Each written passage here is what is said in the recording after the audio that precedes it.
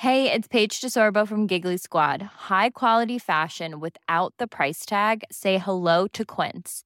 I'm snagging high-end essentials like cozy cashmere sweaters, sleek leather jackets, fine jewelry, and so much more. With Quince being 50 to 80% less than similar brands.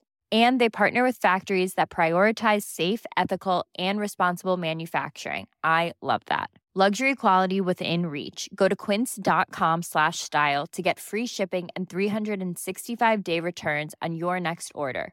Quince.com/style.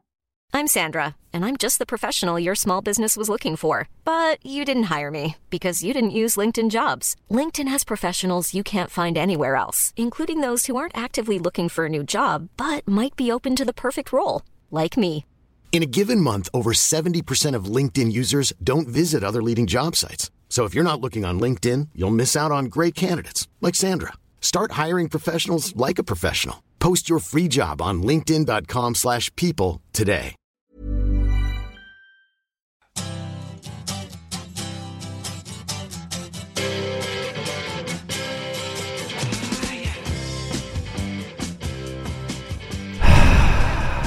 Hi everybody, it's episode 154 of The Sportive.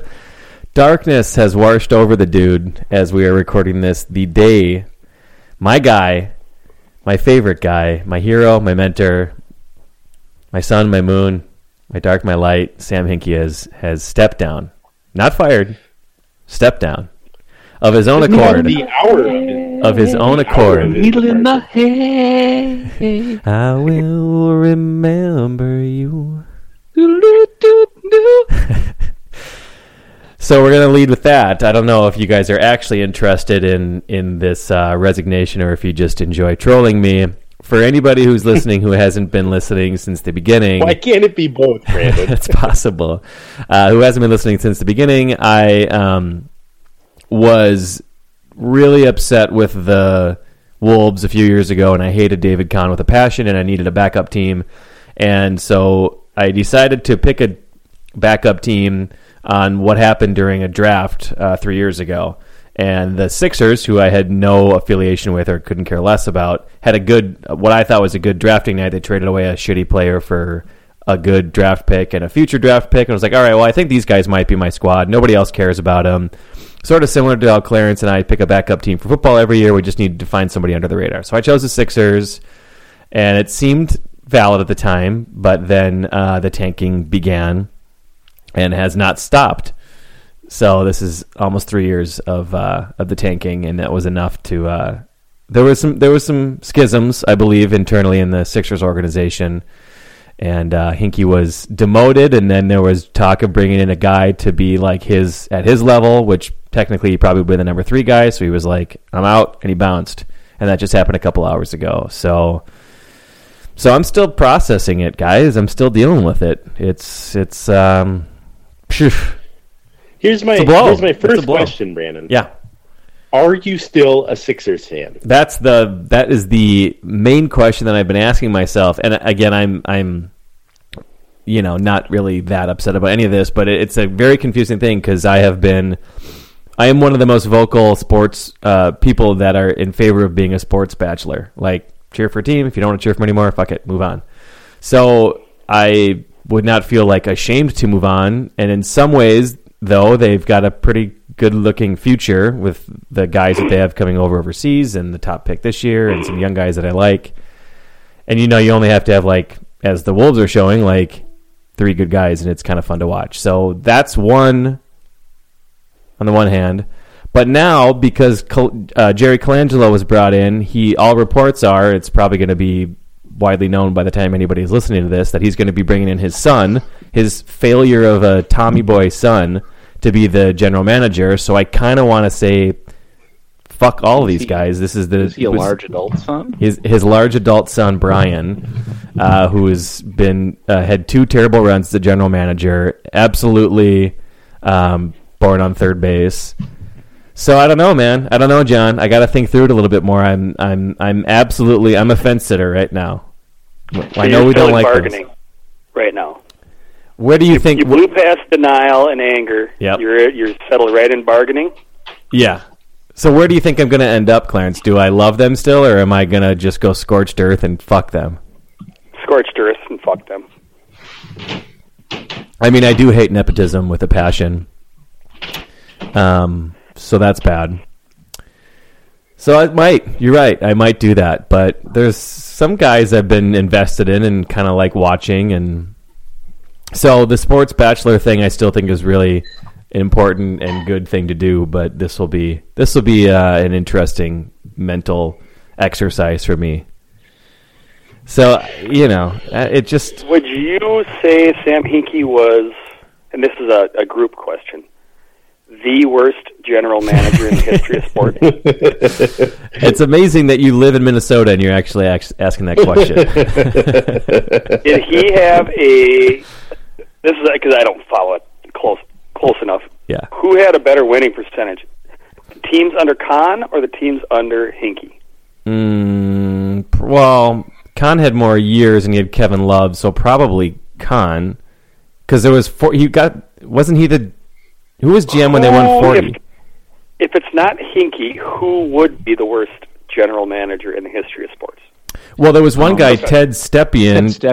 They had to make rules against. They had to actually say that's illegal. You can't do that. You're fucking your team over so badly. We're not allowing these trades. So he's got to be number one. Ted Stepien.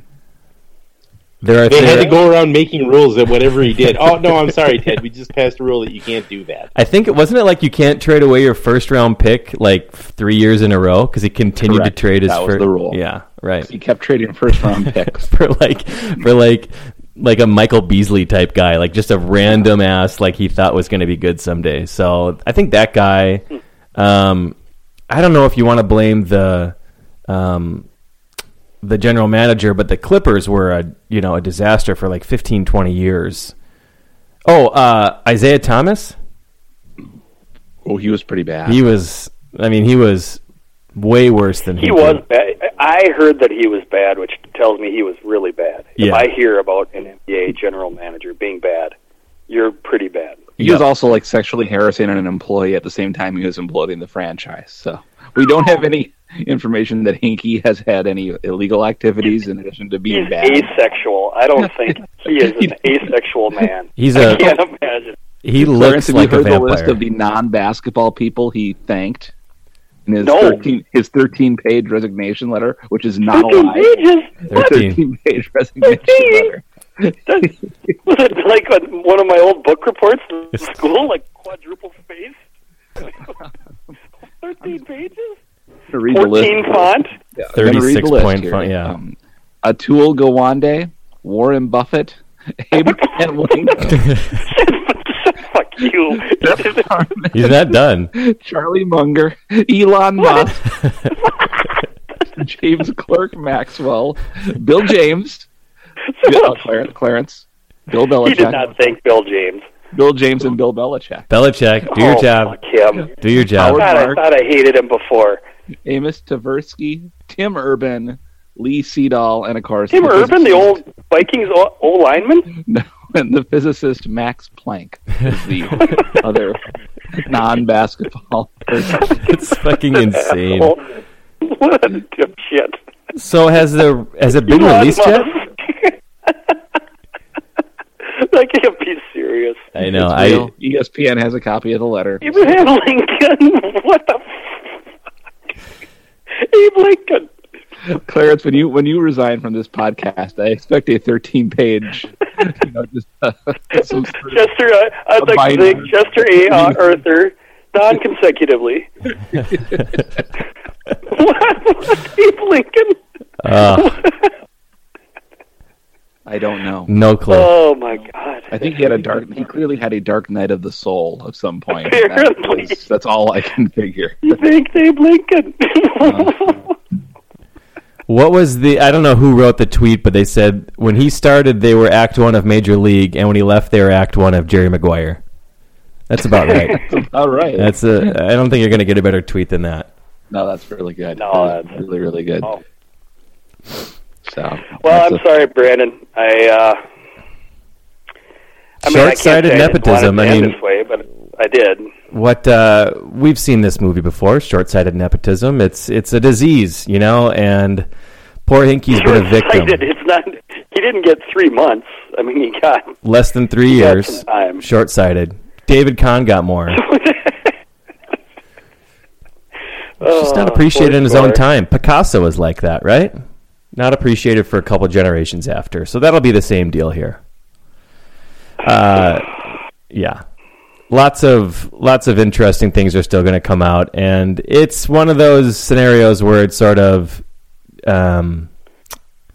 people get pretty riled up, and it's kind of odd why it's so extra riled up compared to other organizations. I think maybe some of it is that the media hates him because he's had the most lockdown organization in terms of quotes and access or whatever. So it'll be fun to see some of the Wolves come out at this point. But I don't know. They're in better shape than when he got there, but not a whole lot better. Very odd experiment all around. He was a pretender. Yeah. Felt like longer. Certainly felt like longer. But I don't know. Why don't we shit on the Astros when they were like setting records for tanking for 3 straight years? I don't remember us doing that. I mean, I was a fan of what they were doing, but something about maybe it's the market, or because again he was such a jerk, or such a not personable person and wouldn't explain. Where did the Astros general managers come from? What organization? They hired a bunch of like baseball prospectus guys, those are kind of the. But the guy in charge, where is he? Where was he originally? I mean, he didn't just come from straight from baseball prospectus. Oh, I mean, there's a number of people that are responsible. I have no idea who is at the top. The owner? I mean, I have no clue. So I haven't really looked into it. I'm just saying it's an interesting, like, why we hate on some unsuccessful people more than others. I looked it up. The difference is the Houston Astros GM came from the Cardinals. Isn't that why the Astros got their password stolen? Yeah, one of the most successful franchises in baseball, whereas Sam Hinkie came from Houston, which my point was, I mean, they had a little bit of success, but why is this guy being touted by you and others as being this genius? He hadn't accomplished dick. Now, this Astros guy had accomplished a lot. He was a scouting director for the Cardinals, one of the best farm systems. I mean, he had developed one of the best farm systems in baseball over years, where Hinkie hadn't really accomplished dick and had been anointed already this basketball savant. Did you think that we were anointing him because... Why do you love this guy so much? He hasn't done dick, and he never will.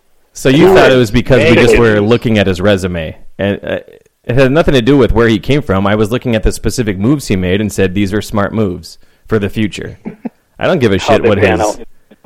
They've panned out fine so far. I mean, they've had a little bit of bad luck, and they got a lot of really young guys. They're in a much better situation than where they were when he came on.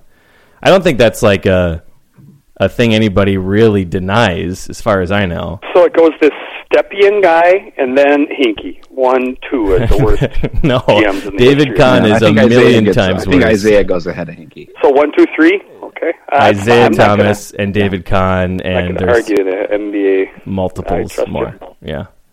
Smarter people than me. Is David Kahn legitimately the worst GM since Ted Stepien? Well, Isaiah Thomas for sure is number 2. Isaiah Thomas really needs to get some. We gotta continue giving Isaiah really Thomas hardcore Knicks fan on here, because those guys. You bring up Isaiah Thomas around a Knicks fan, they just start to shake. Yeah, yeah. They don't react well. Maybe the current incarnation of Phil Jackson in New York. Yeah, very bad. Who was the Nets guy forever was terrible. Yeah. David Kahn is probably.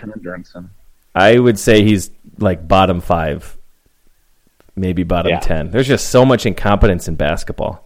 So much, like, just trading away future for these shitty players that, like Rudy Gay type players, Jeff Green, guys that look like they can play and they just have always been terrible. There's a lot of that's been happening in basketball, which is why there's like 4 good organizations, and a bunch of others that kind of come and go. So, yeah, I don't know. It's weird, but I don't know. I might drop them like a bad habit. I might stay on for a little while. We'll see. I think I would probably stick with them, except the nepotism thing is that's really bothering me. So, I don't know. That's fair. I guess we'll see. Yeah. We'll see how it all shakes out. I mean, they'll be competitive at some point. Again, who knows who of these draft picks are going to pan out and who are going to be traded for something else or whatever. You never really know. So it won't be boring. And that's good. Do you have any other burning Sam Hinkie questions? How much are you working, whether in your own mind or actually in the world, to try to get Sam Hinkie to become the GM of the Minnesota Timberwolves? I'll go door to door. If I thought there was, that's my question. Have you already filed the papers for the super PAC? If you go door to door, will you wear a GoPro? Because I want to see the looks on people's faces. That'd be great. When you say you're lobbying, I am a 30-something-year-old man lobbying for Sam Hinkie. I like it. I like Sam Hinkie. If you look at his moves in a vacuum, they all made a lot of sense. They're dumping gasoline on my head. So there'll be 2 sets of people. 97% won't know who the fuck or what the fuck you're talking about, being generous. Yep. 3% will, and will look at you even crazier. There's like 7 or 8 people in the state of Minnesota that would be like, all right, cool, yeah. Find those 7 people. Yeah, you're gonna find finally one person who's on board, and at the end you'll be like, oh, it was good seeing you, Zach Floyd.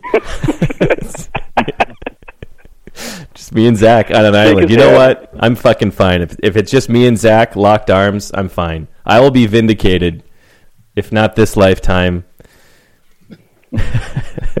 As Abraham Lincoln once said, 4 and... So here's my other question. If Brian Colangelo is named the GM, and by the time people hear this, he probably will have officially been named the GM, are you just going to pay up on our Timberwolves versus Sixers bet right now? It's hard because I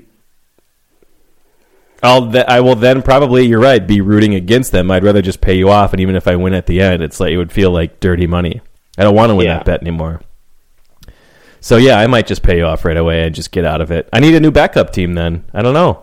It's going to be hard. It's kind of funny when it first started with the Sixers infatuation. I think I led the charge that said, you'll come crawling back. This is a bad idea. Yes. They can't love you the way the Timberwolves can love you, et cetera, and so on. And vindication feels good. I'm not going to lie. Well, we'll get to this, but the key to this conversation, to all of this, is Karl Anthony Towns. Because if he was on the Sixers and there was a 50-50 coin flip that he could be, the bet would be different. Hinkie's future would look different. Fandom just in general would be different. So because luckily I like both teams, so he at least landed on one of my 2 teams, I get to cheer for him for many years in a row. But that would have changed everything. So, you did end up being right, but I think I'm just saying Karl Anthony Towns is the answer for why you ended up being right. Not that the Wolves organization has turned it around in any form at all in terms of confidence. In fact, they've gone the opposite way, if anything. Yeah. Do you want to talk about the Wolves? I do want to talk about my shock upon opening the newspaper today and discovering that they beat Golden State. Incredible. Yeah. On the road. On the road. That was one of the more shocking moments of the last few years that I can quite recall. Oh, for sure. It wasn't even on the front page of the sports section. It was on page 4. Oh, and by the way, the Timberwolves recorded the most improbable win of their last 7 years. They're like 17-point underdogs or something crazy in that stadium and having to go into overtime when they could have won the game. earlier with that shitty call that they had. It's crazy. This is not good for Clarence Swamptown, who's been driving it's a train. These are all trains that you're driving, I believe. Is that right, Clarence? Anything that you support, it's always a train, right? Well, no, I make train sounds. I think it's a band. It's a bandwagon. So the team lose. That's a bandwagon as well.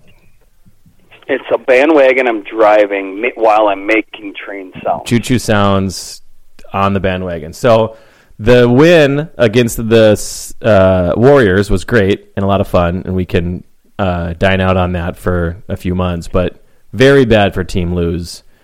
Not only was it a win, which you're not a fan of right now, but that's probably immaterial because they are basically locked into where their draft position now doesn't really even matter. So win or lose, it's almost like team, we already did our job in that department. Wait, there's a number of ping pong balls in the hopper is set, is what you're telling me. Yeah.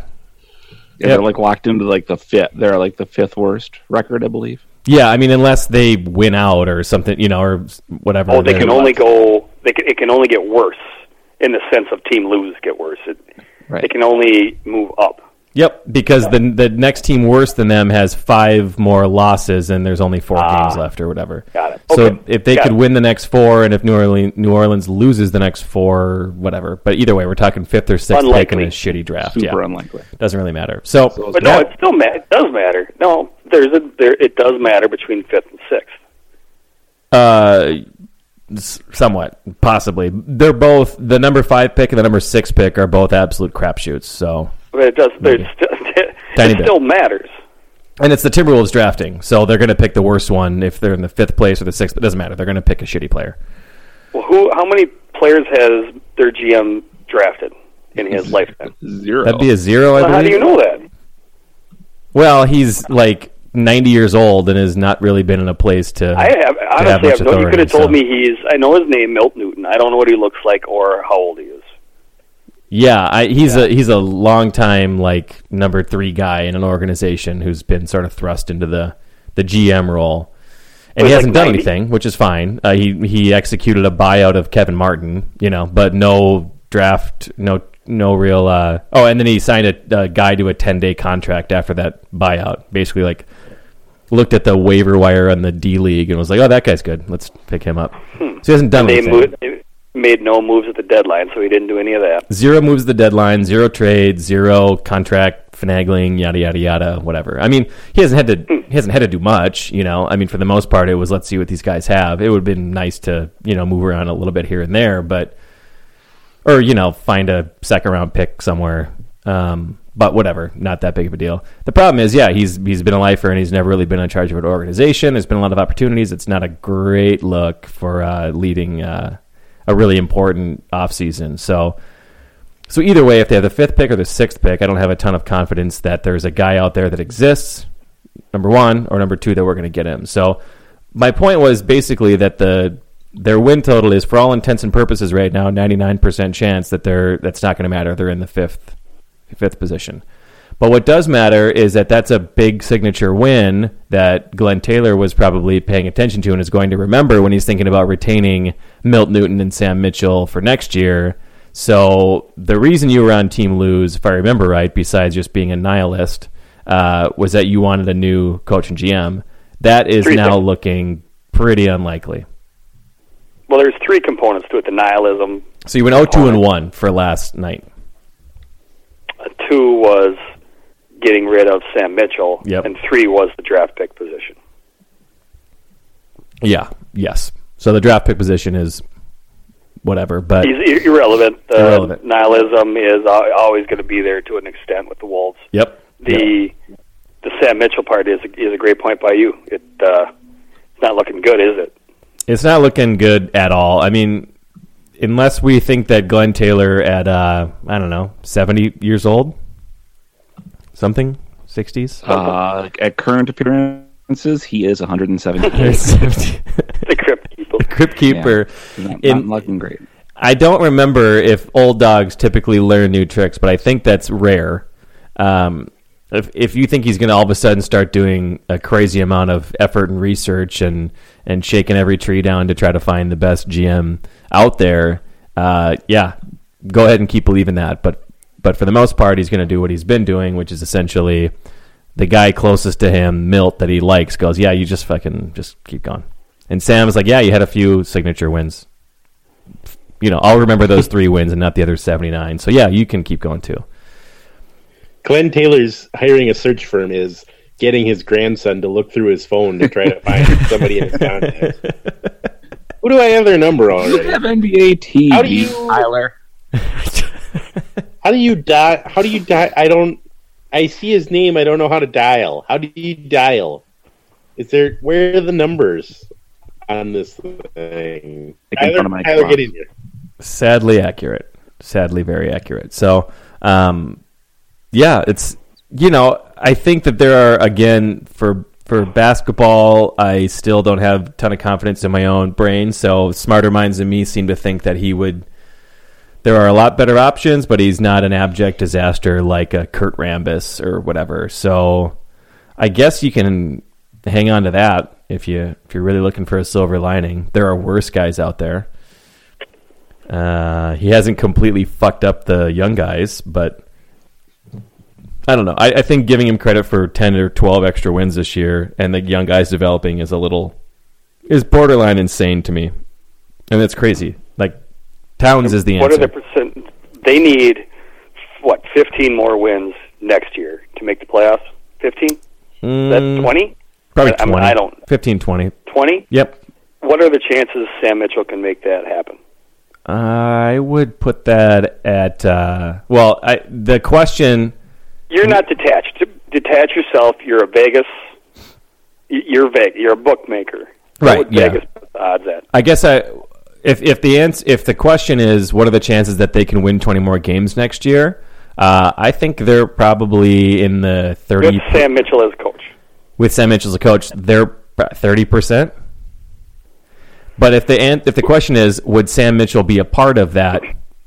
I don't think so at all. I think just generally Towns and Wiggins and Rubio and Levine getting 1 year older are going to be better unless you throw Rambis out there, they're going to be better with whoever. So I think there are better options out there. But yeah, they can make a leap. I mean, 20 win leaps happen. They're not. Let me ask you a different way then. Who would be the coach right now you would love to have that's available? I would like number one choice would be Dave Joerger. Dave Joerger. Okay, so Wally Joyner versus Sam Mitchell. How many more wins is Wally Joyner worth? Wally is going to give me 6 extra wins. 6? Holy shit, that's a lot. In an 82-game season? I mean, he's making the Memphis team that he's coaching right now has got, I don't even know how many wins. I don't have this. But they're really good, and they're just coaching Memphis now. How is he available? Well, there are talks that they may blow it all up, and I don't think he's extenuating circumstances, I believe. Yeah. Really? Yeah. So he would be my number one pick because he's been good and he's put it together. I mean, they're just hanging on for dear life and they're still winning games somehow. So Wally Joyner would be my number one pick. I'd like to talk to Tom Thibodeau. He's been proven to be a super successful coach. He runs guys into the ground. So I think as an owner, you got to be like, hey, dude, sign this contract where Karl Anthony Towns is not allowed to average more than 34 minutes a night for the next 3 years. You know, get to the end of next season. We didn't make the playoffs? How did Towns play 89 games this season? Yeah. So I mean, that would be your conversation with Thibodeau, obviously, if you know what to ask. He's scheduling friendly games on days off with college teams. All right, we need to get everybody on the floor 46 minutes again tonight. Why are you playing Hamlin? What do we have to prove? That would be my number 2 pick, and then I would just go back to the drawing board and start to do it. Our favorite sportive thing is look to the successful organizations and pick off the smart guys from there, the smart number 2 guys. So I'd do a lot of those interviews and questions, and I think I agree with the smart guys that that Mitchell isn't a disaster. I mean, he clearly, obviously, is a hard worker and seems to know the sport, yada, yada, yada. I just think there are better options. And it'd be fun to try them, but it's just not going to happen. It's Sam Mitchell. I'm going to say, John, what are your odds that Sam Mitchell's coach next year? Well, it's Glenn Taylor, so it's better than 50%. Sure. For sure better than 50%. I agree with you. I think like 75, 80%. I think it's probably less than 75, but 75 actually sounds about right. I just don't know who he's going to go get. Like, Adelman called him, right? Yeah. So maybe there's a scenario like that where there's some I'm gonna washed up see guy. if Jimmy Rogers is still alive. Holy crap.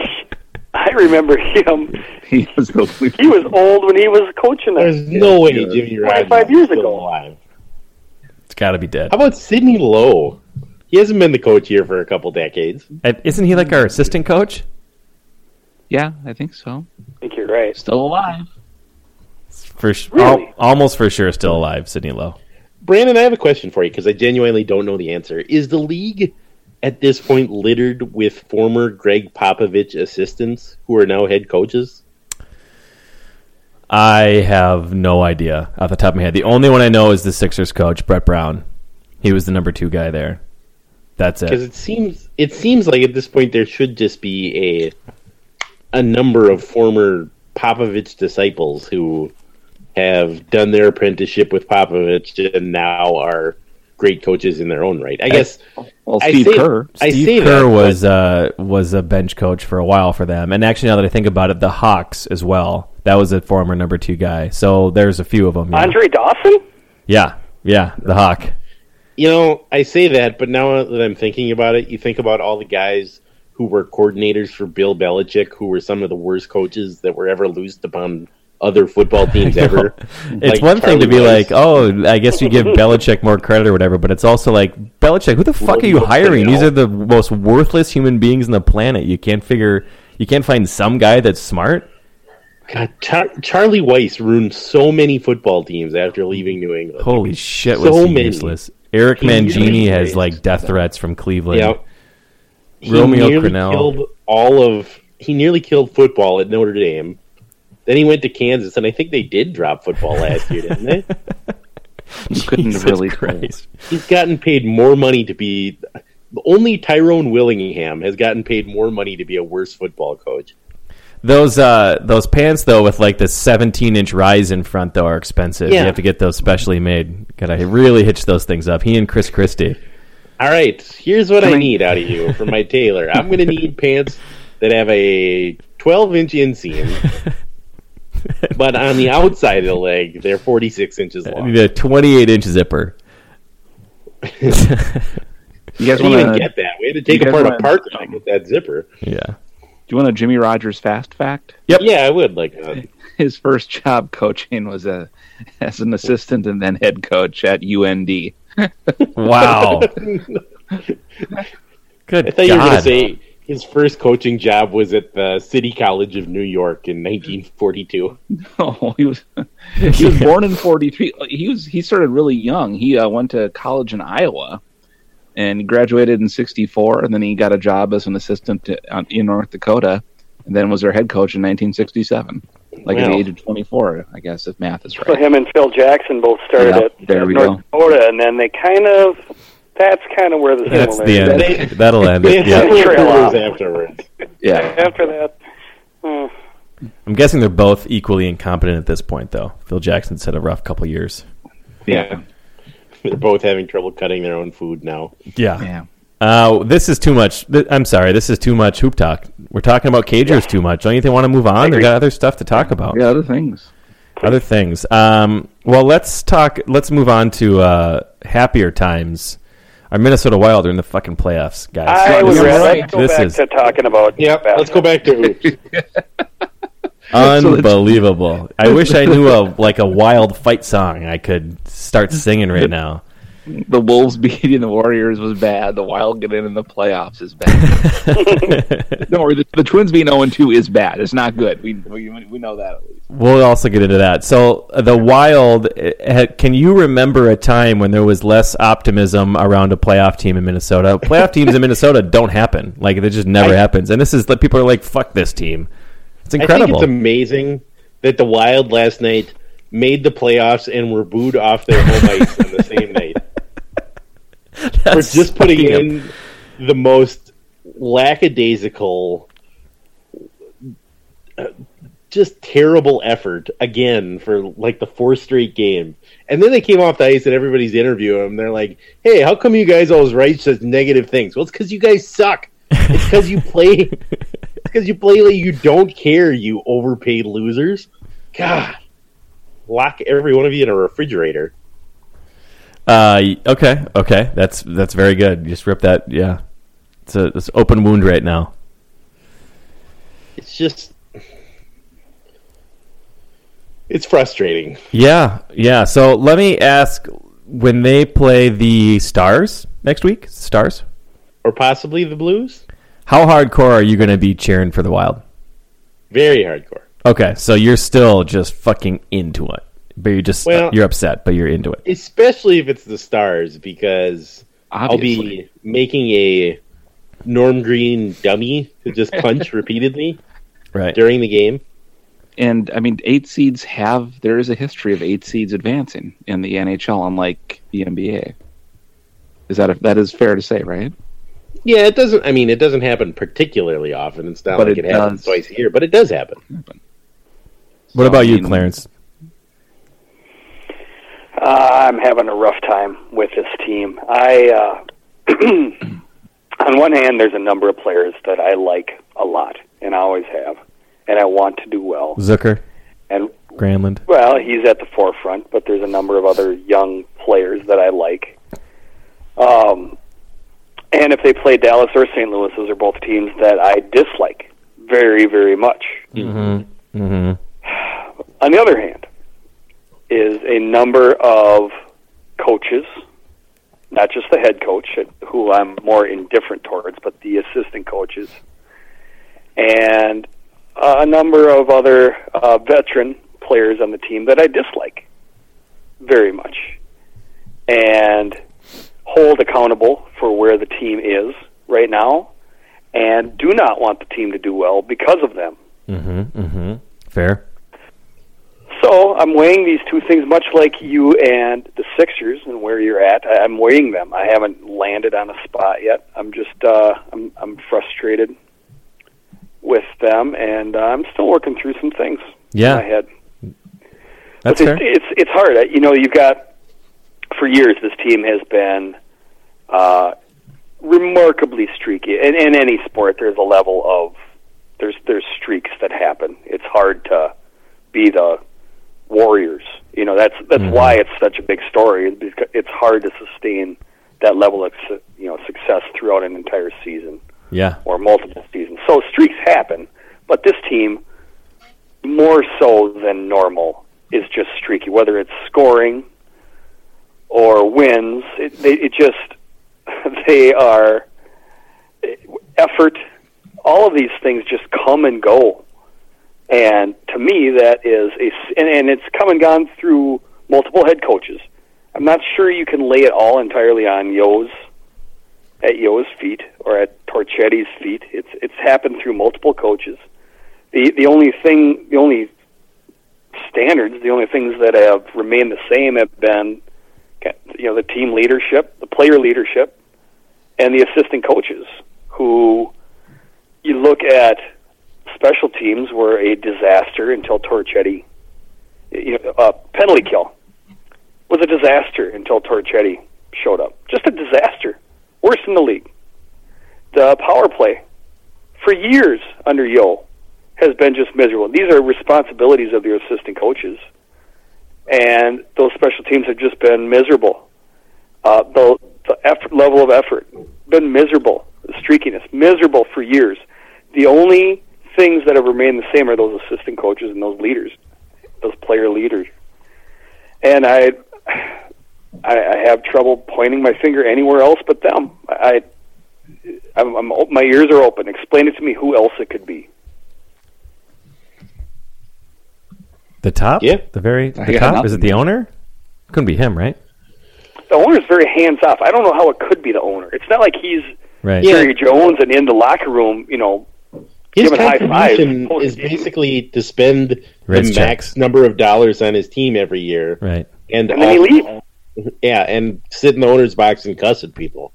Yeah. That's really it. That's all he does. And then after him is the GM, right? Is The that the next? GM, yes, who... And I guess you could... Yes, the GM we didn't talk about, but he's not on the bench, right? Providing motivation or one of the players physically playing. Not that hands-on either. It's a different sport where you're not, Yeah, and that's never been clear. Maybe. Who's making the healthy scratch decisions? Is Fletcher driving that and the coach is going along with it? Is it the assistant coaches? Because that's where I think some of this may lay, is the assistant coaches have their favorites and the people they dislike. And they are playing into the GM and the head coaches. And so that's where some of the poor decisions and some of the poor effort are stemming from, along with the head players, the veteran players. Not all the veterans, but I think there's some of them that I just really wonder about. I don't know another answer. It's obvious the coach doesn't know. And if the coach doesn't know, then how the fuck are any of us supposed to know? The one that's there every single day, watching every practice, watching tape, watching the games, if he doesn't have an idea what's wrong, I mean, he's just pulling up random people from fucking Iowa that nobody's ever heard of, trying to, he's got his finger in the dike. Yeah. Just trying to figure out what the fuck buttons to push. He doesn't have any idea. If he doesn't know, then how am I supposed to know? Yeah, that makes sense. So if you look to the future next Friday night and the Wild, like a overtime win goal, do you see yourself like jumping up and down, pouring a beer over your head, or is it is it a real modest fist pump? Is it you've been fiddle fucking around in the garage and didn't even pay attention? I mean, where do you think you're going to be at looking to next week? Impossible to say. Wow, you're that impossible to say. I don't know. Yeah, you're really working through some things. You're right. You weren't kidding. It's hard. I see. I watch the game and I'll get a little worked up. Like I'll say, oh man, yeah, nice pass. Good play. Then 5 seconds later, I'll see just a limp-wristed, couldn't break a fucking piss-soaked piece of toilet paper wrist shot from Suter on the power play, and it's batted out of the air like it's nothing by a defenseman. Gravity wins. Like a Japanese beetle that's in the ground. Get away from me type thing. The defense just bats down, and I just go crazy. Or I'll see Koivu take another lazy, stupid penalty. They're down by 2. There's 8 minutes left in the game, and he'll just take a stupid interference penalty with no ramifications, no repercussions. Nobody talks about it. There's nobody on the team that makes stupider, lazier penalties. But then you'll get some young player, and it's not just Sucker, there's numbers of them, that does the same thing, and it's talked about, and there's 1,500 words written about, the next day about one penalty. Millennials. And in the meantime, whether it's Palmville or Koivu, takes 7 of them, and it's never even mentioned by the coach, by the media, even by fans, mostly. And it drives me fucking insane. Okay, so we're going to have to check back in with you next week to see how this has always come about, because it is weird. I mean, what you're talking about is, again, that sort of... I think we were raised to be like, you cheer for your team no matter what, and these are your teams, and those are your only teams, and that's how it works. But it's sometimes not that easy. I for sure have found myself cheering but like being completely ambivalent to Minnesota teams because they've been just clueless or for whatever reason. And it's weird, but I think that's the way to do it. You got to just go case by case every year of like, no, I'm really into this year's version of this team, and I'm going all in on these guys. So, yeah, I don't see another way. Yeah. I wish there was another way. Yeah, no, totally. I'm with you. Do you guys have any last wrap-up hockey puck talk? When will we know who they face? Is that going to be like down to the last day of the season, or is that still? Yeah, St. Louis and Dallas were tied at the top of the conference coming into today. So, who do you guys want us to face? St. Louis, right? St. Louis is going to be last year, correct? It is, and they match up well with them. And St. Louis, I think Backus got hurt, and then they lost somebody else. I heard this just offhand. St. Louis is sort of in the same way as the Avalanche. St. Louis can't resist the idea that you can come out and just punch a team for a period, and then they'll fold like House of Cards, and then you can score 15 goals on them. And it's not just folding. I mean, it's like watching a boxing match where the one guy comes out and just throws haymakers.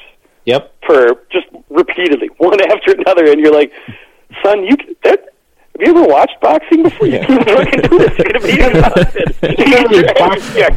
If the other guy just stands there and doesn't get hit, you're going to be exhausted, and then you're going to get your ass kicked in round 2 or 3. Right. And that's what St. Louis does every single time. They come out and just throw haymakers for 15 minutes and then are just panting like a dog. There they are. All right, so and they think that somehow the Wild, who not a physical team, but somehow they're going to goad them into just an absolute boxing match, which they'll then proceed to win. Might be the least physical team in the league. I mean, if the Wild have to have the fewest penalties. I mean, I bitch about the stupid penalties some of the guys take, but I still think take so many. They take so many dumb penalties that they have to be up there. They have to have the fewest roughing penalties, or I think they got to be the least penalized team in the league, but it doesn't mean they don't have a lot of stupid, poorly timed penalties, lazy penalties. So, do we know when the first game will be? Is it next week sometime, right? Sometime probably late next week?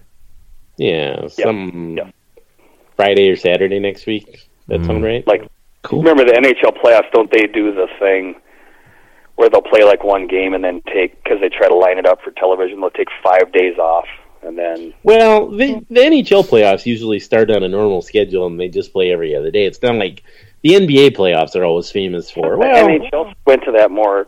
Did they? Well, that is true. There has been some complaints. Once they got their game sort of back on TV, that helped a lot. Yeah. People love that. All right, so should we move on? Sure. All right, Minnesota Twins, they are, just doing some calculations here, 1.2% of the way through the season.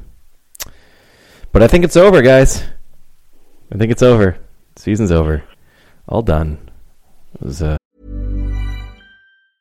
Hiring for your small business? If you're not looking for professionals on LinkedIn, you're looking in the wrong place. That's like looking for your car keys in a fish tank. LinkedIn helps you hire professionals you can't find anywhere else, even those who aren't actively searching for a new job but might be open to the perfect role. In a given month, over 70% of LinkedIn users don't even visit other leading job sites. So start looking in the right place. With LinkedIn, you can hire professionals like a professional. Post your free job on linkedin.com/people today. Planning for your next trip? Elevate your travel style with Quince. Quince has all the jet-setting essentials you'll want for your next getaway, like European linen, premium luggage options, buttery soft Italian leather bags, and so much more. And is all priced at 50 to 80% less than similar brands. Plus, Quince only works with factories that use safe and ethical manufacturing practices. Pack your bags with high-quality essentials you'll be wearing for vacations to come with Quince. Go to quince.com/pack for free shipping and 365-day returns. It's a good round. Tomorrow's a must-win. I think that's... Oh, yeah. Could you imagine going into... Yeah. Might as well cancel the rest of the season if they don't win tomorrow. Especially going into Kansas City, the defending champion. Juggernaut. Absolute juggernaut. A buzzsaw, if you will. They have no chance there. No, not much to say so far, obviously. Some guys look good. Some guys look bad. And I think... Offensive stalwart Byron Buxton. Two doubles today. I actually missed the second one. Stalwart. Did you guys see the second one? I saw the first one was a really nice liner to left field. And the second one, he worked the count. He worked the full... He was down, I think he might have been down 0-2. He was down 2, Clarence. Yep, that's what he's been doing. Down 0-2, then he just was patient. Little axle rose, little swim. Little touch of ed. Just a little bit of ed. Well, and then he just sat back and drove a ball to the left center gap. Mm-hmm. Wow, that's awesome. I'm actually, that's really, really great to see because he has looked not great in other at-bats. So, you know, I just want him to go at his own pace. You know, unlike some others who will remain nameless, I want him to just go at his own pace. And for this year, for my point of view, he's the future. He's a savior. You just, buddy, you play some defense and see some pitches and go at your own pace. You don't need to be a stalwart. Don't need to be a stalwart. I don't care what you hear and other pressure you're getting from outside sources, buddy. Take your time. And that'll wrap it up for tonight. Thanks for listening, everybody. Son of a bitch.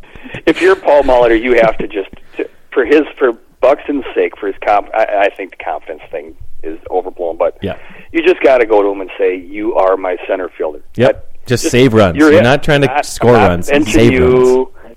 Just fucking play defense, and whatever you get at the plate's gravy. You're going to figure it out. You're an incredible athlete. You've figured it out at every level you've ever played at. Yep.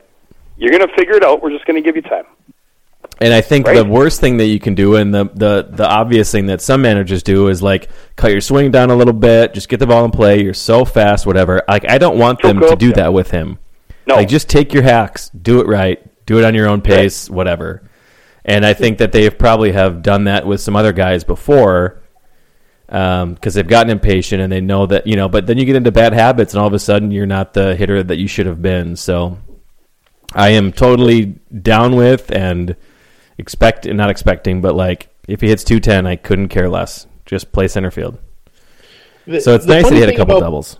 The funny thing about Buxton is that he sort of fits into the player type of an outfielder who gets on base and then steals a ton of bases, but he's not a very good base stealer. Oh, really? Despite being the fastest kid alive, he doesn't steal bases particularly well, and he doesn't bunt particularly well either. So you look at him and you think, well, he'll get 30 bunt hits a year, and they all count as doubles because he's going to steal 110 bases. And one of those things is really true. I've never looked up, and I wonder if a study's ever been done. And is base stealing an innate, talent, or is it something that is developed? You know, was Ricky Henderson an incredible base stealer when he was 20 years old, or did he slowly become, that good? Lou Brock, what was his base stealing percentage when he was 19, 20 years old? That's Tim Raines, all these guys that were so good at stealing bases. Is it a skill you have to develop, or is it something you're born with? In Ricky Henderson's age 21 season, he was awesome. First full season, he stole 100 bases. Yeah, that's amazing. All right. Well, that's one thing. There's your gold standard, everybody. All right. Caught stealing 25 times. Let's see. Baseball Reference doesn't show the stolen base percentage, at least not right away. So, when Ricky was 18 playing single A ball, he stole 95 bases. That's a lot of bases. That's a lot of swipes. At any level. A lot of swipes. They do not make it like that. He did get caught stealing 22 times that year. And I think those numbers probably... Well, actually, he led the league in getting caught stealing just every year. Yeah, that's just the way it was going to be. Yeah. You're right, though. It's an odd thing. The amazing thing about Ricky that you forget is he stole a ton of bases, but he also was on base a million times a season. Incredible. I mean, there's the myth that people talk about, like the more power you have, the more walks you should have because they're afraid of you hitting one out or whatever. It's like the guy with the most walks is fucking Ricky Henderson, and you know he'd fit 12 home runs a year or whatever it was. More than that, I guess, but he wasn't hitting 50. So, that guy was amazing. I miss that guy. I wonder if he was an anomaly then. No. Yeah, that's true. I don't think you can compare anyone in baseball history to Ricky. Such a weird skill set. Psychologically, physically, all of it. Yeah, he was unique. Mm-hmm. You know who was even better percentage-wise, at least from what I remember have been told? Tim Raines. I'm looking him up. He had 71 stolen bases when he was 21. He had 78 when he was 22, and he had 90 when he was 23. and he was getting caught 12, 14 times a year. Shit. He was when he was ages 25 and 26, both 2 years in a row, he had 70 stolen bases and 9 caught stealings. That's fucking incredible. He was 10-1 at some point in 27 years, 50 stolen bases, 5 caught stealing, 45 and 6. Here you go, Clarence. Jesus. Well, Lou Brock, he stole 16 and 24. His first 2 full years, he is 23 and 24. He stole 16 the first year, 24 the second year. He never stole more than 50 till he was 26. And that's when he started. There's our standard. All right. Mm-hmm. There's a sliver of hope. Just a little bit. That's all I needed. Thank you, John. That's all I needed. There we go. Lou Brock. We found a comparison. And even if he doesn't become that, that's fine, because he's going to get a million extra bases a year just because he's so fast. Singles are doubles and doubles are triples. That's right. His first one today was, I don't think it would have been a double for everybody. It was right over the third baseman's head. For a lot of guys, that's just a round hard and end up going back to first base. He was in easy. So those will happen a lot, which is great. So, well, the fun thing about Buxton is when he's on first base and there's a ground ball to deep third base, and the third baseman goes back and whips it to first, and then everybody looks up and Buxton's standing on third somehow. Like, what? Those moments. Did you touch second, or did you just cut straight across the infield? What happened here? Another thing, though, that is probably learned in some ways, but he is just obviously unbelievable, is defensively. I don't know if you remember the first game. I think it was Trevor May that was pitching, and somebody launched one. I think it was Chris Davis that looked like it was gone, but it wasn't that high. Buxton was at the wall in like 0.4 seconds and was just standing there waiting for it. Not a difficult catch by any means, but for everybody else it would have been. He's going to be one of those guys that makes everything look so easy that you immediately take him for granted. Mm-hmm. That's a perfect example. Dick and Bert, they didn't really say anything. They had made a little bit of comment of like, oh, good route. But especially compared to the fucking nightmare that's in right field right now, it's night and day. So there's already, I think we were worried about this, and I think we were hoping of like, Sano in right is not great, not a great plan just in general, but maybe you can just sort of get away with it and not have too many moments where the ball's going to find him. The ball has already found him a bunch of times. It's not good. And it's a little frightening. Every time the ball goes up to right field, it's like, what's going to happen here? And, I understand. Well, I don't know. I don't really know where I fall. I mean, we talked about it a little bit with Royce's column before, and I can justifiably see both angles of, on the one hand, you've got people that are like, Sano is not an outfielder. He's never been an outfielder. It's just bullshit that they are putting him out there, and it's not his fault.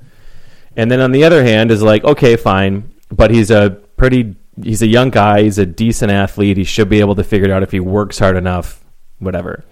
And I don't really know exactly where I land in either of those two camps. But, for example, there was a blooper hit today with a guy on first base and 2 outs, and you should just, if you've played outfield at all, it's not really about hard work. It's about just you intuitively know, I'm going to keep this ball in front of me, and no matter what, I'm not going to let that guy score. And Sano... Second base. No. The guy was at, you said... No, Hardy was at first base today with 2 outs. And there's a blooper hit in front of him. So basically, if you keep the ball in front of you, there's no way in hell he scores. The one thing you can't do is what Sano did, and he fucking dove forward even though he was like 12 feet away from the ball. It gets away from him, and Hardy scores all the way from first base. Completely unnecessary dive, and you should never do that. And I think you know that if you've played, and that's one of them where I think both camps are probably, there's one camp going, well, he's never played right field. That's a hard thing to teach. But there's maybe how would you know that if you've never played right? Yeah, that would be. I don't know. Yeah, that's what I'm saying. Like on this, I think I'm probably going to go back and forth throughout the season. But this one was one of those where it's like you can't. You only have to have played a million hours to know that. They're not going to talk through that situation with a guy to go, hey, by the way, if this specific scenario happens, here's what you need to do in the heat of the moment.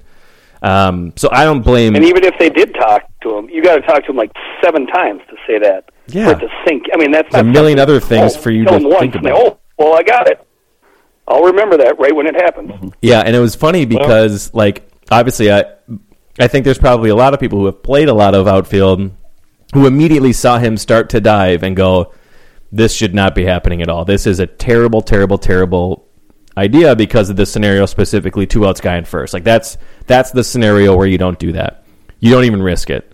And but you have to talk to him about like, well, if there's 1 out, guy on first, then maybe you go for it because the ball's not going to get away from you. It's just going to be guys on first and second anyway because that guy's only half, yada, yada, yada, right? There's just like, you can't talk through every single guy on certain base and certain outs and certain score and certain inning.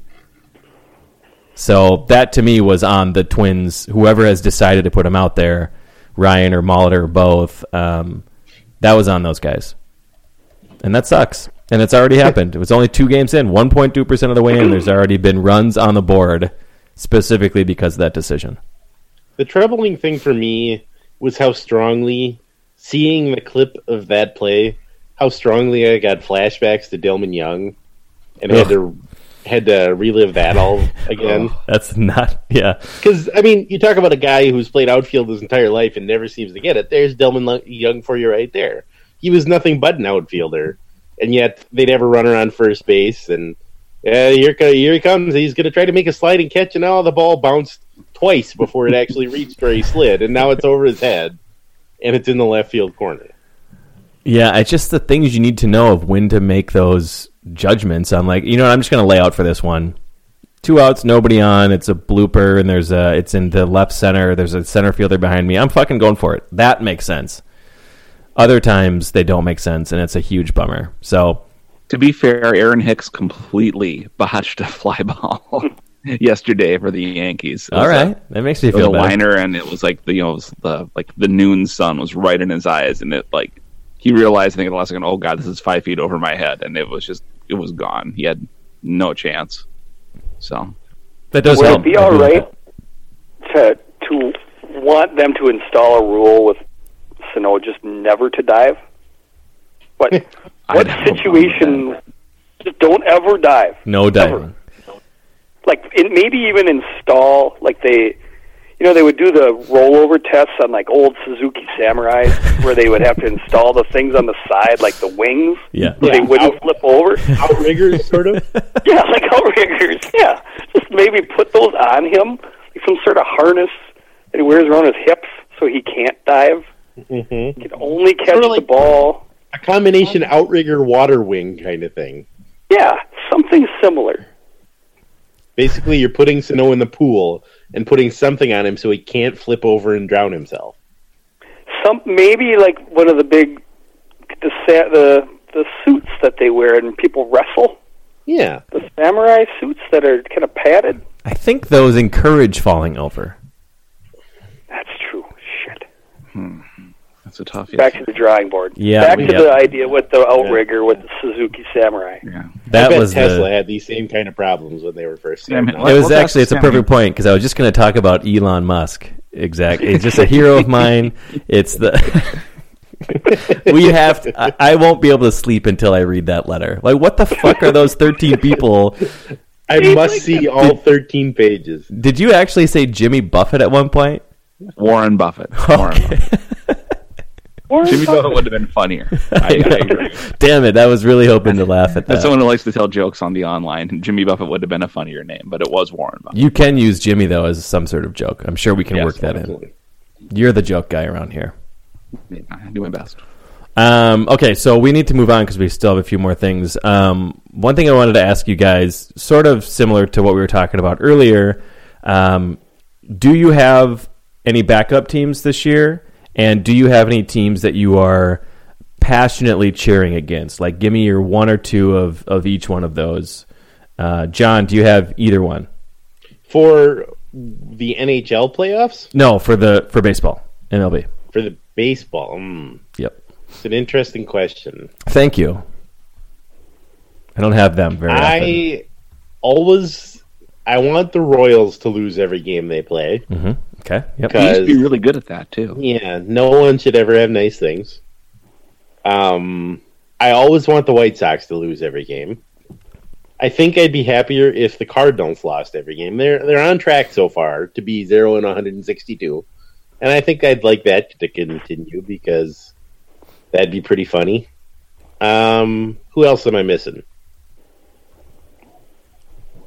I think that all makes sense. Do you have a team that you like? I'm like the Mariners, right? Hating? Yeah, I like the Mariners. I like my cousin who lives in Seattle, and I want him to be happy. The Mariners themselves, I have Felix Hernandez on my fantasy baseball team. That's about it. So that's still pretty good. Okay, that's fair. Yeah. So all right, the Mariners. Stu, what do you got? I think our friend Fasola Matt sent us a tweet before the show started. He's at the Oakland A's game, and their cleanup hitter tonight is Danny Valencia. Swag out. They're going to repeat that in 2016. Swag out. Second game of the year, Oakland's cleanup hitter is Danny Valencia. Wow. So Deuces. obviously, Deuces, baby. I have a little rooting interest for Oakland because I don't know how you can make that work with a stadium that fills up with poop every once in a while. So I'll say if they can overcome that, God bless them. Yep. Poop Stadium and Danny Valencia. Poop Stadium and Danny Valencia, and there's your show title. Got it. All right, and do you have anybody you hate? Everyone else in the AL Central. Sure. Cardinals, Yankees. That's great. Red Sox. Wow, so many. That's awesome. I love it. Clarence, what about you? I do not have a team. That's my second team. I do not like any other team. I hate all teams that are not Minnesota. Mm-hmm. Oh, okay. I don't hate them all equally. Mm-hmm. I think level of hate it There's correlates. degrees. No, there's definitely degrees, and I think it's not a perfect correlation. It's not a straight line if you graft it, but it does correlate to their payroll. I'm a Rube, Yep. and I'm a Minnesota Rube more specifically, and No nuance when it comes ever. to baseball, payroll is going to play a part in my hatred. It probably always will, and that's all there is to it. So, the Yankees, hate them. The playoff stuff, the history with the Twins plays into it, but the payroll plays into it a lot too. Boston, hate them. Giants, hate them. Any of those high payroll teams. What about the Dodgers? Hate. Yeah, hate. Oh, Jesus. Hate Damn. 'em. Damn it, I kind of like the Dodgers. And their home market, they can't watch the games on TV because Time Warner and the Dodgers can't agree on anything. It'd be like if the Twins and Fox Sports were just at loggerheads. So, like for, 2 or 3, this is like the third straight year they have been blacked out in Los Angeles. And it's the last year of Vin Scully's contract. Ooh. So they don't get to hear the last year of Vin Scully, who's been doing games since like 1908. Velvet So yeah, voice. they're very eminently worthy of hatred. Damn it. Okay, that's fine. They got a lot of smart guys in their front Can I have office. one quick baseball thing for the 2 town ball guys here? Yeah. Did either of you ever play at Tink Larson Field in Waseca? Are you familiar with that field? No, I am familiar with it though. I don't It is think burning that- to the ground as we speak. Oh, it's terrible. What? Wooden It's like one of grandstand? them old, one of them old wooden grandstands. I'll forward a picture to the board. I think you've played your last game there. Yeah, that'll do. That'll do it. Oh, I played my last town ball game long ago, but yeah, that's too bad. Yeah, it is a bummer. And a friend of the show, Sean Fury, had posted that. So. Oh no, well, Sean that's Fury always- did our show, and then 7 times 1. Sean Fury went big time after doing our show. Much bigger time. Way bigger. We got him when he was they'll before he rebuild. was. Yeah.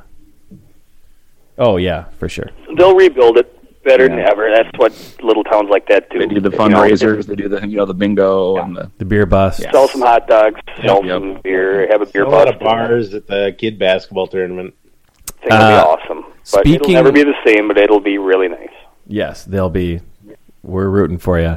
We're with you. Mm-hmm. Speaking of town ball, this is a terrible segue, but my team, the team that I'm on, is playing at Target Field this year, like mid-July. Who are you playing? We're playing a St. Paul team, so fuck them, and I'll probably fight them. No, I think we're playing Stockman's Irish. Which or St. Paul some- team? I think it's Stockman's Irish. I'm not positive. It's one of the teams that are real competitive. So that'll be fun. That'll be kind of a cool. I haven't played I'd there. so like You're going to be out ahead. Patrick O'Flaherty is going to take the fucking beat. Fucking off the train. Off the top of the scoreboard. Off the Go 96.3 studio. Red, hairy forearms, just freckles.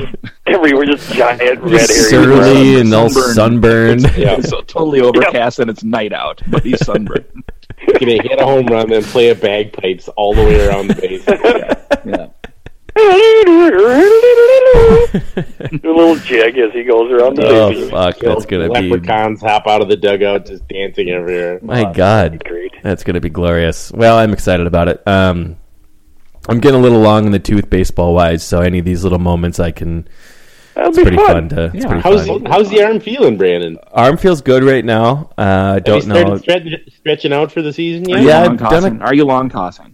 I've done a little bit of long toss. I did a couple. We do some youth camps during the winter to keep kids loose and babies. It's basically just glorified babysitting. So got to play a little bit of catch, and yeah, feel good so far. It's gonna be fun. Okay, so my backup teams. It's always been the A's, although they don't look like they're going to be very good this year. I'm not sure what to think about the Cubs. I kind of like them, but their fans seem like they're kind of assholes. It's one of those things where you don't want to be in that group, Brandon. Just stay away. It's one of those things, though, that I sort of want them to win so we can stop hearing about them. Oh, like, just fucking... Yes, they're good. They are really They're good. You think by the Cubs winning the World Series, we'll hear less about them? Less about oh my God, they're a pretty good example of that. Yeah, you never hear anything about the Red Sox these days. But we hear about. I was just annoyed of the same fucking. They're cursed and they're this and that conversation. So I just want to I want to stop hearing about it. So I don't know. I'm kind of on the fence. I can see myself rooting for them once it kind of comes to it at the end. But I guess we'll see.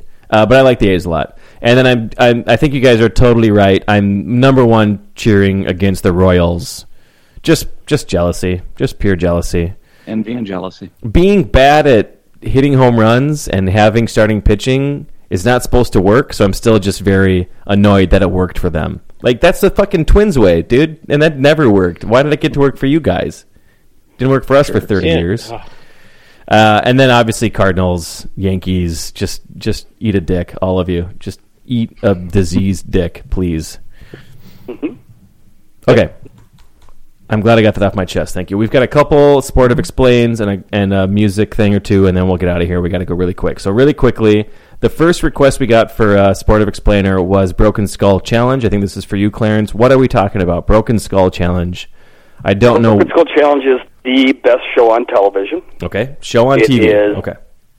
It is a reality show. It is hosted by former WWF. I'm not calling it WWE. WWF superstar. Oh, great. Thanks for the lawsuit. Steve Austin. Thanks for the lawsuit, Clarence. Well, the World Wildlife Foundation is really going to be all over that. You know they're listening tomorrow. Sue me for everything I got. That means you got to sue my debt, too, assholes. It is a reality show, but not in the sense of most reality shows where there's manufactured drama and they do the backstories on everybody, and they'll do like a lot of reality shows that have competitions. They'll then go back to like a clubhouse where everybody sleeps, and they talk about and they fight and they get drunk and they talk about people. Nope, it's just the competition. That's it. Okay. So there's 8. Every show is either 8 men or 8 women, and it's like a tournament. It's a bracket. So there's 3. There's 8 of them, so then there's 3 levels. There's 3 events, really. The first event might be something as simple as like a piece of rope that they in a big open area, and whoever can pull the piece of rope out of the other person's hand, it goes on to the next round. So that's it. So you got these guys that are just giants. Classic. Yeah, very simple. You get these guys that are just giants, and they're trying to yank this circular piece of rope out of each other's hands. Or it might be they have a piece, the rope is tied to their waists, and there's a bell on each side, like 100 yards apart, 2 bells. And whoever can ring the bell first, their bell wins. So you're either trying to yank towards the bell, It's just physical competitions. Then at the very end, whoever wins amongst these 8 people has to go through the Skull Buster, which is Steve's personally designed physical challenge thing where it's like you have to run with an 80-pound log for a half a mile through the woods or whatever, or down this dirt road. Then you get to a big cargo net up in a big triangle that's like 40 feet in the air back. And you got to beat the previous person's time that holds the record. And if you win, you get $10,000. So it's like kind of a backwoods American Ninja Warrior. Is that a fair? It is. It is similar to American Ninja Warrior. It is Ninja like Warrior obstacle courses and stuff like that. Gladiators. Yeah, it's very much obstacle courses, but against another person. Yeah, I was going to say a little more mano a mano than American Ninja Warrior Zero is sum more older at the very end. Okay. Is all obstacle courses. But so it's cool because point, the challenges are so intense. The intensity, it's real, it's is. raw. Sometimes it's real raw. And it's not, nobody's wearing a helmet, nobody's wearing pads. There's nothing. It's just there's no real any rules. You can kick the person, you can kick them right in the fucking teeth if you want. Wow. You just mano a mano. That's right. Where is this on? Is this a Spike or? It is on. Well, I'm going to be able to tell you on each of your respective cable networks. Or is it? I don't need the number. It is on a channel. CMT. It's on Brandon's favorite channel, CMT. Oh, yeah. That's obviously channel 246 on DirecTV. Yeah. That could be. It's on 166 on Dish. I was just going to say that. Dish Network. Yep.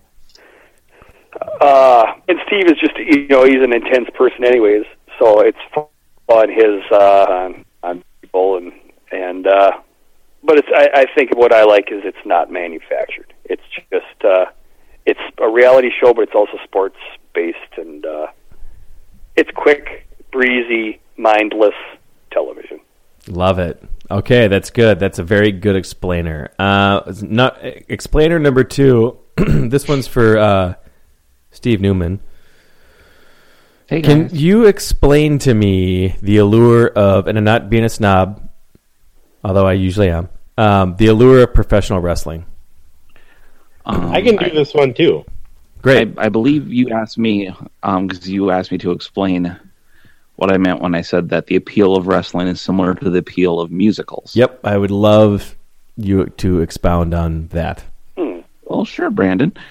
First of all, they both take place in a heightened reality, whereas they're set in the real world, but then they have guys in top hats and Miss Elizabeth's and briefs, or they break into song in the middle of walking through a park. It's reality, but it's heightened. Okay. And yep. There's clearly delineated good guys and bad guys, and there's always going to be a heel and a baby face, or an Inspector Javert and a Jean Valjean, and you may sympathize with bad guys, but they're definitely bad guys, and they're definitely so they're marked off. Unlike there's no shades of gray. You can like the bad guys, but they're bad guys. But Stu, that I live life in the gray area. That's my favorite place to be. Is that why I don't like this? And if you're a fan of wrestling and musicals, you're not a casual fan. You love wrestling. You love musicals. I mean, you pay for the pay-per-views and the WWE Network, or you go spend $5,000 on eBay to get a seat at Hamilton. You aren't just you're not a dilettante with these things. When I asked, if you're not a fan, I think you're just completely baffled by the appeal. It's it's grown men pretending they're not really fighting. This isn't Olympic wrestling. It's a pretend fight. Yeah, and I was like, what? Why? What? And if it's a play, or you don't go to a play or a movie, and then people just start sinking in the middle of it. You're like, what the fuck? Why did you? Where did you practice this dancing? Singing. Why is Clint Eastwood singing in Paint Your Wagon? That doesn't make any sense. Yeah. Dirty Harry, stop doing that. So it's just, I just think they're very similar appeals. They're like things but they're heightened. I think I'm actually right about that. They're very dramatic. Both of them are dramatic. Super dramatic. Yeah. They're very scripted, like a really good soap opera. They're both, scripted with an inch of their life. There's definite characters and storylines and protagonist, antagonist. Black hats, white hats. It's not, and that's not. Again, that's not even a criticism of either art form. It's just I think if a wrestling fan is making fun of musicals, or if a musical fan is going, oh, wrestling, whatever, it's just, and that was my. You're the same. Imitation of a snotty musical fan, by the way. No, it sounds exactly that's perfect. Whatever. It's like, no, you guys don't. You guys just like the same thing. You just like them in different presentations is all. When I asked the question on Twitter, I got a few people that said the main reason they like wrestling so much was because it reminded them of being kids and being into it back then with their families and all that. So it seemed to be a fair amount of nostalgia wrapped into it as well, which I think makes a lot of sense because you're right. If you come into it later, there's a good chance, although I'm sure a ton of people have come into it later at like 30 years old and been like, oh, this is fucking great. I want to be a part of this more. But there is a good chance, too, that there's, like me, I didn't grow up with it as a kid and it was completely foreign to me, that when I saw it at an older age, I was like, what? What's that? What? So that might be that component as well. And it's probably similar for musicals, too. It seems to be very much like if you were brought up around it, you appreciate it so much more, and there's that too, which is probably the same as every other fucking interest in the whole world. If your family was a part of it and you've been into it since you were a kid, you love it even more. So I get that. And I'm just purely curious. I mean, I'm not one to judge. Yeah. I watch like the OC all the time. So what the fuck do I know? I'm not criticizing either wrestling or musicals. I think they both have value to the audiences that like it. What Stu and I are saying is don't add us. Don't add us about wrestling or musicals. Don't add us about either one of those. John, what else? What do you got? What do you got about pro wrestling? Well, my experience with pro wrestling is that pro wrestling is to regular sports as Rocky IV is to boxing. If you really like boxing, I don't think you're going to like Rocky IV that much, because you're going to look at it and go, well, this is ridiculous. But the great thing about Rocky IV, and it can ruin other boxing matches if you start with Rocky movies, is you've got these incredible wars that have a dramatic arc all of their own and this engineered narrative that goes with them, and then you watch regular boxing and it's just a Polish guy punching a Russian guy in the face.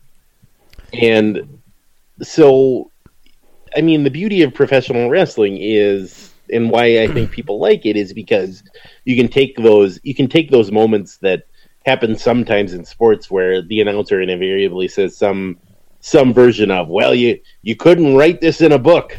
You couldn't make this up. Yeah. Yep. Except you could, and wrestling does make up those kind of engineered dramatic moments all the time.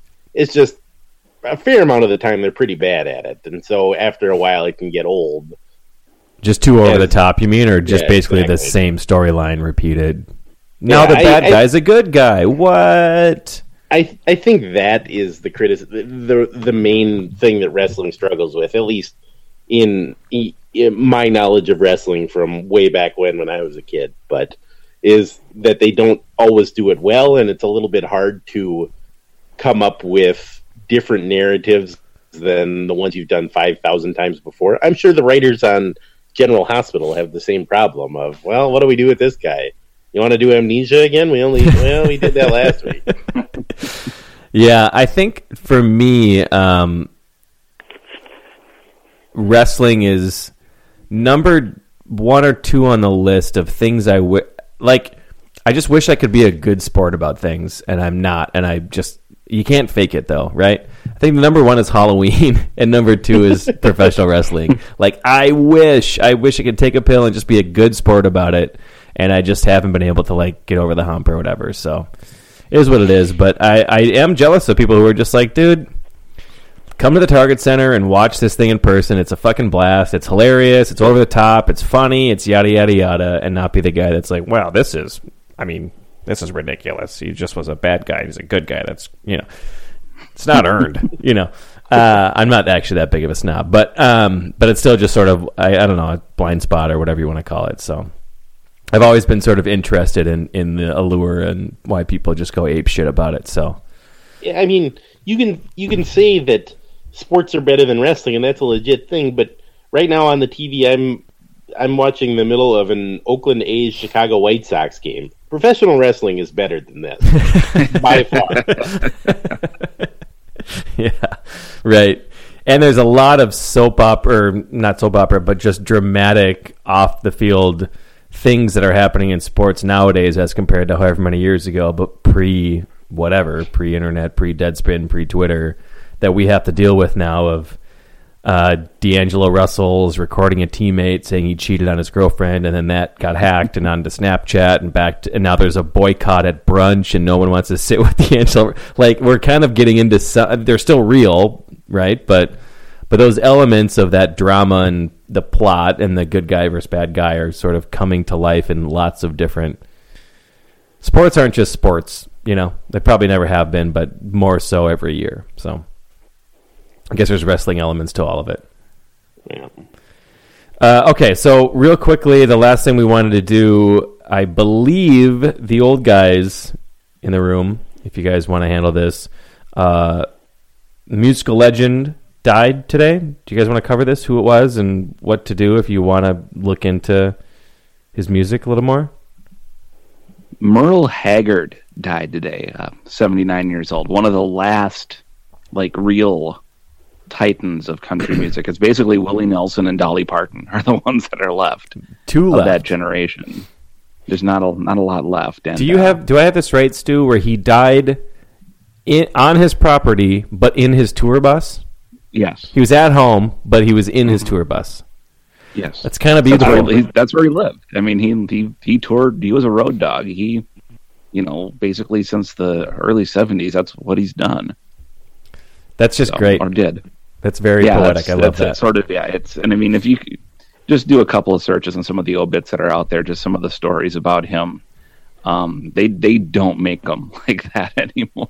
He is he went to actual jail. He didn't, he isn't just telling stories. He went to jail. He held up a restaurant and was so drunk he forgot to leave out the back door. So that was he ended up going to San Quentin and seeing Johnny Cash when he played at San Quentin, and kind of straightened himself out and wrote a couple of songs, got popular, and the rest is history. Got divorced from his wife and decided he was going to buy, I think, if I had the story right, thousands of dollars worth of cocaine, and just go sit on a houseboat and have some people party with him. And he just did that for 6 months or something. And he realized he had to get clean because he did cocaine with the same girl for 5 straight days, and realized after 5 days that he only brought her there to have sex with her. And he instead, 100 straight hours of cocaine was oh, wait, we forgot to do that. That's how messed up I am right now. I didn't do the one thing that I wanted to do with you. We instead just did thousands of dollars worth of cocaine. That's when he decided that he was going to clean up. That's a wake-up call. That's a wake-up call. That's the stuff that all the... Yeah. You hear it every day. Of course. We've all been there. That's why he's so relatable. We've all been there on the houseboat with $20,000 worth of cocaine and wondering what we're doing. But no, it's true. It's he lived the life that a lot of people in country, or probably in most walks of life, want to have lived, or He fit a lot into 79 years. I don't think anyone can dispute that. Yeah. So can you give me a few, what are his best known songs? Okie from Muskogee, I would say, is probably his best known one. Would you agree with that, Clarence? Yes, I would say, yeah. I would say that's probably his biggest song. Mama Tried. Mama Tried is also a standard. And that's a Silver good one. Silver Wings is a motherfucker of a song. If you ever hear that Silver one. Wings is a great song. I don't know that it's, probably not his. No, but it's as far as if you're going to put it on a playlist, that and Sing Me Back Home are just two of the just classic, country outlaw, that genre of country. Or they're just well worth your time to find those. And the guy could play. He wasn't just He wasn't up there just picking and grinning. Yeah, no, he could actually play, and he had a hell of a singing voice. And give him a look-see. Get on your YouTube and your Spotify and track down a greatest hits album and just give it a listen. I think. What would you say are your top 3 favorite songs? Not his most popular, but your favorite. The 2 I just said, and Mama Tried would be my 3. Because Mama Tried is just such a, I turned 21 in prison doing life without parole, and that's just, you can't go wrong with a song lyric like that. That's just, you've won. Just call it a day. I know that song even I do, and it is great. Yeah, it's been covered by a ton of people. I mean, you might not even be familiar with his version of it, but oh god, the Matchbox 20 version, the Goo Goo Dolls version. I don't know. I have no idea. I just tried to think of terrible musicians who probably would have covered that and been bad at it. I'm sure there are a million. Rest in peace, Merle. Yeah. Good. Well, I think that's all I got on the list, guys. He was my dad's favorite singer. It makes me sad. Yeah, my mom was always more of a Waylon person, but my dad, for a number of reasons, I think he had a lot of. My dad's not a very emotive person, but we had Merle's records. That would be when my dad would, whether he was drinking or whatever. I could tell it was cranked when I came home downstairs. I knew what I was in store for. If I went downstairs, there would be a drunk old man down there. No, Merle was the real deal. And he was a singer-songwriter. I mean, there's reasons why I love him, and that's one of them. My dad couldn't give a shit about singing and songwriting. But that's one of the reasons why I love him. He's a real singer-songwriter. Back when he was really becoming popular, Stu, you could talk to this probably better than I can, but the country music was going towards, I don't know who's a great example, probably George Jones, the kind of orchestral string. The countrypolitan, I believe it was there would be a lot of trumpets and. There you go. Yeah, that's why I say you're better at that. Yeah. Countrypolitan, perfect. Where Hag was like, you know what? Fuck you.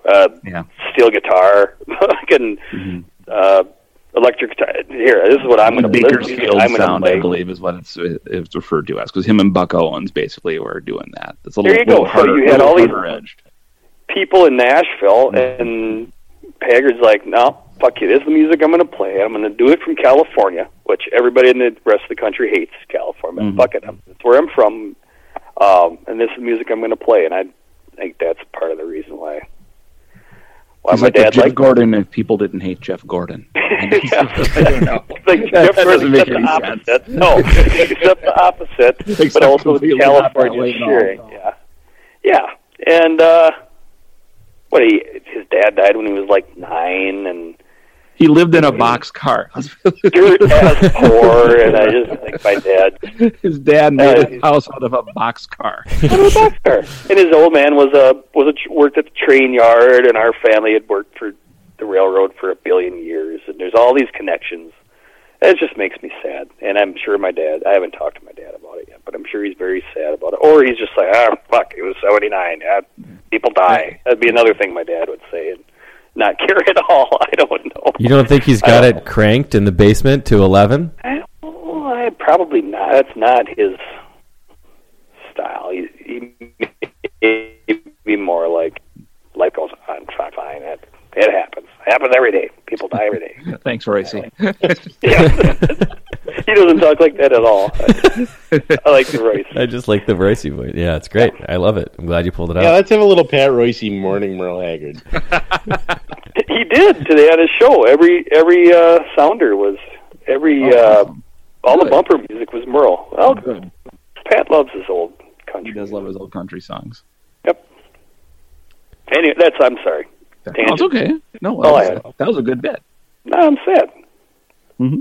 And I loved him too. Not as much as my dad did, but I love Merle Haggard. Got to see him last summer before he died at the State Fair.